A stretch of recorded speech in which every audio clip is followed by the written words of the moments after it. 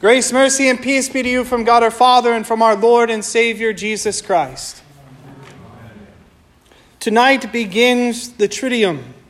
It is the highest celebration of the Church each and every year.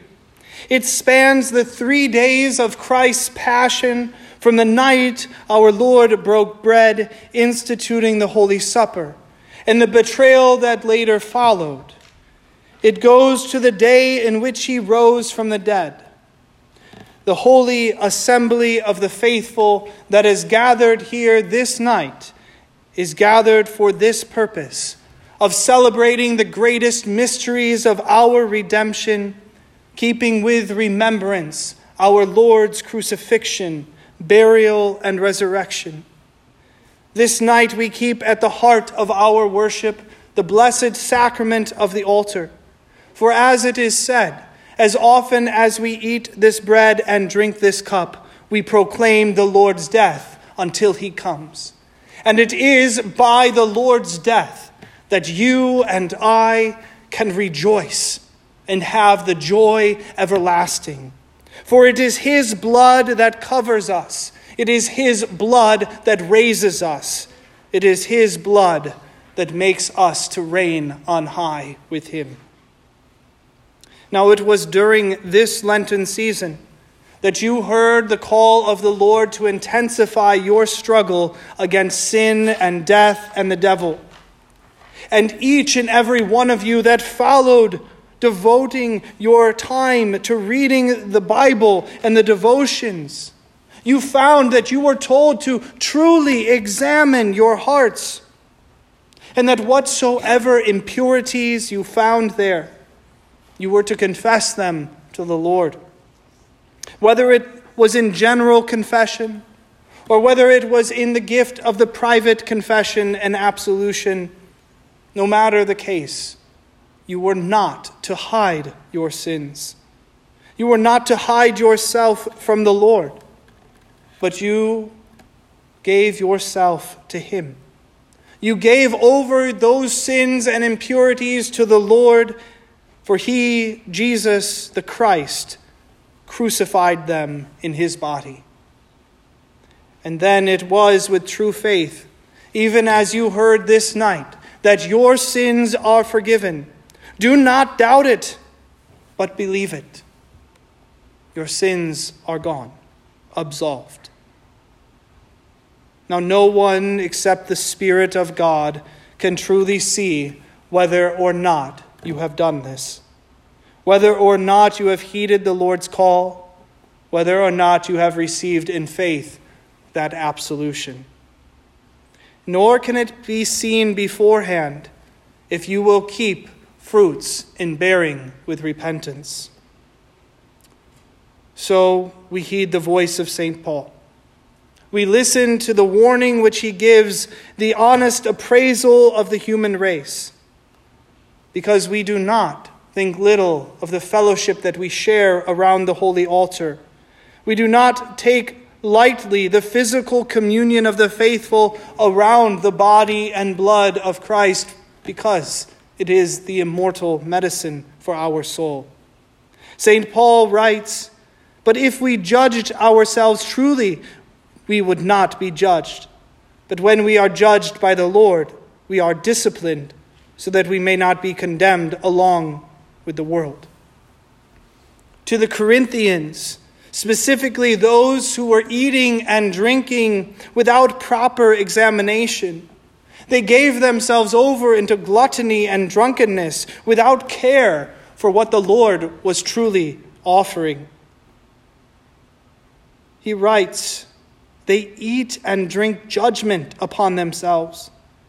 He says, that is why many of you are weak and ill, and some have died. We make such a big fuss over germs, but yet the thing that the Lord warns us against is coming forward in unbelief, in unrepentance. We must sincerely heed these words of St. Paul, for no faithful shepherd of the flock wishes to see any member of his congregation sick or ill. or having died for drinking judgment upon themselves.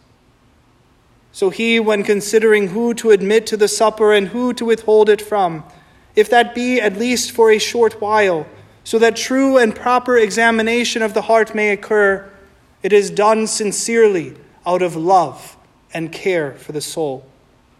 For a shepherd is first called to love as his dear Savior, the good shepherd, the great high shepherd. He loved by rebuking sin and bringing forgiveness to bear upon it. Love knowingly allows one to go forward and another to not. Love is out of God's love for the human being that repents of their sin and receives absolution, who confesses that they have not rightly loved God and upheld his word, and desire to amend their ways and do better. It is a greater love to withhold such a powerful medicine until one understands his need and makes proper use of it. Consider even the Last Supper of our Lord as such an example. We know from reading in John that the devil had already put it into the heart of Judas to rise from the supper and go to betray Christ. But it was his heart, not the only one which was impure and lacking from a true examination. You see, Jesus arose from his reclined position at the table. He laid aside his outer garment, wrapped a towel around his waist, filled a basin with water, all to do a job that was the most despised among them. It was the job normally held for the servants who were normally Gentiles or lower Jews. You see, Jesus takes this disgusting job of washing the filth from the disciples' feet. He cleans the messy feet, and it was out of humility that he takes such a job. He allows himself to be derobed and humiliated even before the people, because this was to signify what would later happen that night. In order to secure the blood which cleanses and has the power to wash away our sins, to bring forth life where there was only death, he must be stripped bare. He must be led away. He must be crucified in order to wash clean the filth, not from our bodies only, but from our souls. But not all wanted this service of the Master. Some wished to even refuse it and tell the Lord that it shall never be so. And there we see that the one coming to the Lord's Supper boasting in his own understanding is already not worthy to receive it. This is what we see not only in Corinth, but also among such disciples like Peter, who denies the service which the Master offers. The whole gathering which God intends for his church is so that he might serve them. It is first called the divine service, where God humbly comes to us in the word and in the sacrament to refresh our soul. And then we might properly call it a worship service, by which we respond with praise and thanksgiving for God's blessed attendance. We must pay a careful attention to the Lord who institutes such a supper. We must pay careful attention to the one who sets the table, who prepares the disciples, and who offers the blessing. It is Jesus himself. Jesus is the one who institutes the meal. He is the one who blesses it. He is the one who outlines the gifts. He tells what something is and the purpose for which something is given and what should be done with it. To you and I has been given exactly what the apostles received from Christ, the most holy sacrament of the church, so that all might partake in this blessed unity. However, there can be no true unity or share with Christ, for the one who will not receive Christ and submit to his washing and the purification which comes by his word. Jesus says, "You call me a master and a Lord, and you rightly do, for I am that. As I have now washed your feet, you should also wash others' feet." It was by this word that Jesus taught them the fullness of the ministry of God, which Jesus himself fulfills. It is found in the cleansing of sinful hearts from the filth of sin. No sin can thus be ignored, as we have learned in our study. It must be exposed, confessed, forgiven, and thus purified. Drowned in the depths of the sea, as far as the east is from the west, so far has it been removed from you. We must be careful, however, not to torture ourselves trying to remember and enumerate every single one of our transgressions. But neither can we make little of the sins that we do not remember. Instead, we plead guilty before God of all sins. We do not try to hide from him, for he knows what we have done in secret, even if we forget it. We pray before God to forgive us of all sins as we do in the Lord's Prayer, and before the pastor we plead guilty of those which we know and feel in our hearts. This is why you have heard in the exhortation at the beginning of the Triduum this night, that since it is our intention to receive the blessed meal for our salvation, we must complete our Lenten discipline by diligently examining ourselves. This is the life of the Christian.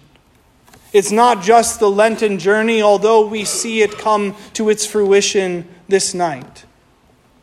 As we strip the altar, as we remember that our Lord was stripped and led before the high council, as he was led forth to Pilate and to the cross where he would hang and be crucified, we know that we must sincerely examine ourselves, for it is our sins that he took to the cross. I want you to consider for just a moment in your own life what you see and what you hear, what you've been exposed to, knowingly or unknowingly, it makes no difference. For you will quickly see that you walk on filthy paths. You are in a sinful world. No matter where you work or where you shop, where you serve, it does not matter. Your feet are bound to get dirty. No one shows up on the Lord's Day for the feast of Christ with pure and unsoiled feet. So there must be this constant humility in allowing Christ to wash your feet. But that means you must first admit that they are dirty and in need of his cleansing. And what is the Lord's cleansing? But the constant turning in repentance from your sins and expecting and hoping, asking for the Lord's absolution and believing that your sins are truly forgiven before God in heaven.